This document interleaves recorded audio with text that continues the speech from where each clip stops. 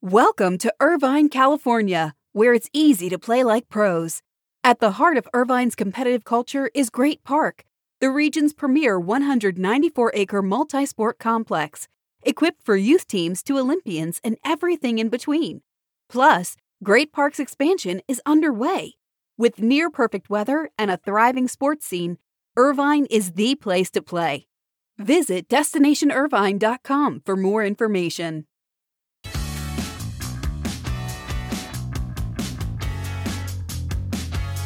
I am excited today to speak with Dr. Jim Kadlechik's class at Mount Union College. Mount Union College, of course, in Alliance, Ohio. Kadlechik is one of the best and nicest people in the business. He's always developed some strong sports leaders through that program. Brett Stellick, Todd Fleming, Flavio Hempstead, Ed Kiernan, just to name a few. All of those Mount Union alums are SBJ 40 under 40 winners. I know I'll get a ton of great questions from the students today, and I'll fill you in tomorrow on Buzzcast. This is your morning Buzzcast. It's Thursday, March 18th. Good morning. I'm Abe Madcore. Hope everybody is doing well. Very busy day, so let's get right to it. The NCAA men's basketball tournament begins today with first four games on True TV and TBS. I'll tell you, there'll be a lot of support for App State in our newsroom. I don't know about you, but the tournament is always welcome. I think it comes at a very good time this year as people in this country want some excitement. They want a fun outlet, and the tournament should provide it. Let's look at ratings around college basketball right now, because our Austin Karp noted that regular season college basketball viewership was down significantly this season. CBS and ESPN had their lowest viewership numbers in at least a decade. Fox saw its lowest viewership in 4 years.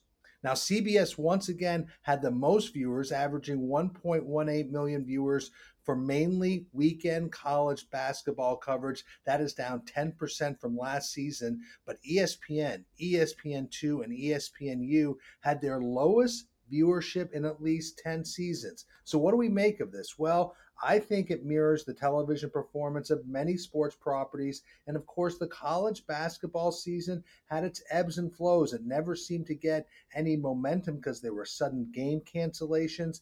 And we also know that some of the power schools, some of the traditional big name schools, Duke, North Carolina, Kentucky, struggled this year, and that certainly impacted the ratings. But we're going to want to continue to keep our eye on this to see if it continues into the men's basketball tournament. One thing you're going to see a lot over the next 3 weeks, you're going to see a lot of Nike. Nike and its Jordan brand are outfitting 48 teams in the men's tournament. Nike hasn't had fewer than 40 teams over the last decade. But one interesting story here, Under Armour in the college space. 10 years ago, Under Armour had just 4 teams in the tournament. Under Armour had 17 teams in 2019. But Under Armour is back down this year to 10, and that is indicative of the change in that company's strategy, philosophy, and performance. Meanwhile, Adidas remains relatively steady at 10 teams this year. Adidas peaked over the last decade. They had 18 teams in 2014, but still, Nike leads the way in the tournament, just as it has since we started tracking these numbers. One new player in college sports I found interesting that was reported over the last week is New Balance. New Balance did a deal with the University of Denver, and they indicated that they are going to be a bigger player in college sports, particularly at the Power 5 level for shoe and apparel rights. This comes as New Balance is also looking to get more engaged and more involved in the NBA. So a new player in the college space, which will make athletic directors very, very happy. And finally, one storyline I'll continue to watch over the next 3 weeks is just what college basketball players speak out about how they view their relationship with the NCAA. We saw this yesterday as a number of college players tweeted hashtag not NCAA property before the tournament. Remember, the NCAA delayed a vote on name, image, and likeness in January. It is now kind of tied up in the courts and other areas. So players could be increasingly speaking out on this issue over the next 3 weeks. I know we'll have a number of members of the media report about this and write about this. That is a story to watch. But enjoy the tournament as the first four games start today. Let's shift to some other league news. NFL Chief Business Officer Brian Rolapp issued a memo to NFL clubs yesterday that said that the league is in active discussions with potential partners to develop a digital collectible strategy, but teams should not make any deals on their own without checking with the league. He also said these talks are part of a broader NFL view into blockchain technology. This is not surprising. Basically, the league is asking teams to take it very slow. Don't make deals on their own. I'm sure the NFL wants to take a very measured and deliberate approach here. That's how they do it on a lot of these new categories. Look how they're handling the gaming space. They will also need to consult with the league's Business Ventures Ownership Committee. That committee is chaired by Jaguars owner Shad Khan. So again, don't anticipate the league to be very quick in moving in the digital collectible space, but they are apparently looking at it very closely, not surprisingly. Let's shift to the UFC because they've had quite a month, if you haven't noticed. Earlier this month, the UFC signed its biggest sponsorship ever, making DraftKings its exclusive sports book and a sponsor in the US and Canada. That 5-year deal was said to be worth $350 million. Well, the UFC will announce today its second large CBD sponsorship in the past 2 years, as Love Hemp Group has signed on as an official CBD partner. A source said the deal was a low 8-figure commitment over the 5-year term of the sponsorship. So add that up. Those are two very big deals for the UFC, which has had a very nice 12 months on the business side. A few more notes before we finish today. We're talking about a lot of sports ratings being down. Well, one interesting story, I'm going to tell you to keep an eye on it, is golf.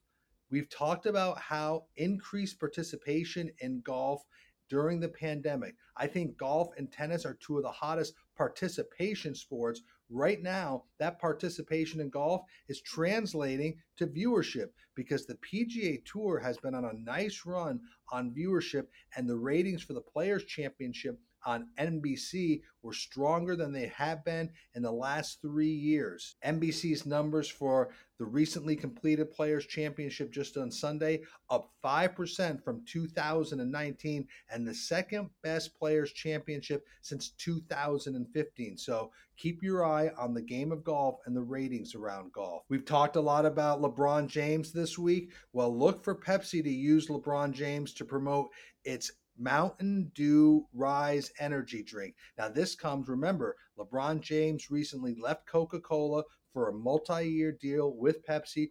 That was a big deal in the beverage space because, of course, LeBron had been at Coca-Cola for 17 years, touting Sprite, touting Powerade. Now he's in Pepsi's camp, and he's going to be pushing for now the Mountain Dew Rise energy drink. There is the expectation that he will also endorse other Pepsi products, which will be a big boost for all the brands in that portfolio. I want to end with one item on people, like we normally do. A native of my home state of Vermont, so a fellow Vermonter, U.S. Ski and Snowboard President and CEO Tiger Shaw announced he will resign from his role after the 2022 Beijing Winter Games. He has led USSA since 2013. He said he's very proud of his stewardship. He said that the national governing body is in very good financial shape. And I will say, the budget for the U.S. Ski and Snowboard Association is one of the biggest out there among the NGBs. So take this into account. From 2016 to 2019, the budget for the U.S. Ski and Snowboard Association averaged roughly $27 million a year in annual revenue. That's one of the highest among the national governing bodies. So good for Tiger Shaw. His resignation will be effective next March. He's 59 years old, and during his term since 2013, he would have served through 3 Olympic Games and 12 World Championships. He replaced Bill Marol as president after the Winter Games in Sochi, and so now he says he's not sure what his next move will be, but Tiger Shaw leaves the U.S. Ski and Snowboard Association in good shape. And finally, I always try to suggest a good read or a good listen.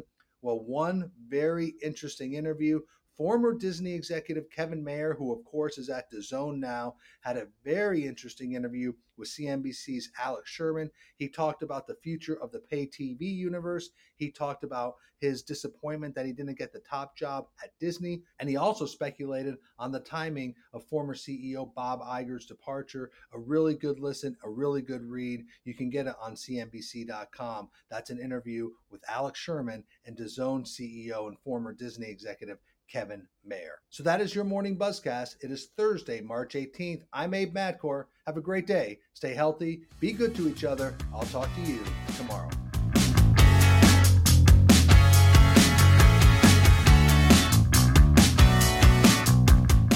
Welcome to Irvine, California, where it's easy to play like pros. At the heart of Irvine's competitive culture is Great Park, the region's premier 194-acre multi-sport complex, equipped for youth teams to Olympians and everything in between. Plus, Great Park's expansion is underway. With near-perfect weather and a thriving sports scene, Irvine is the place to play. Visit DestinationIrvine.com for more information.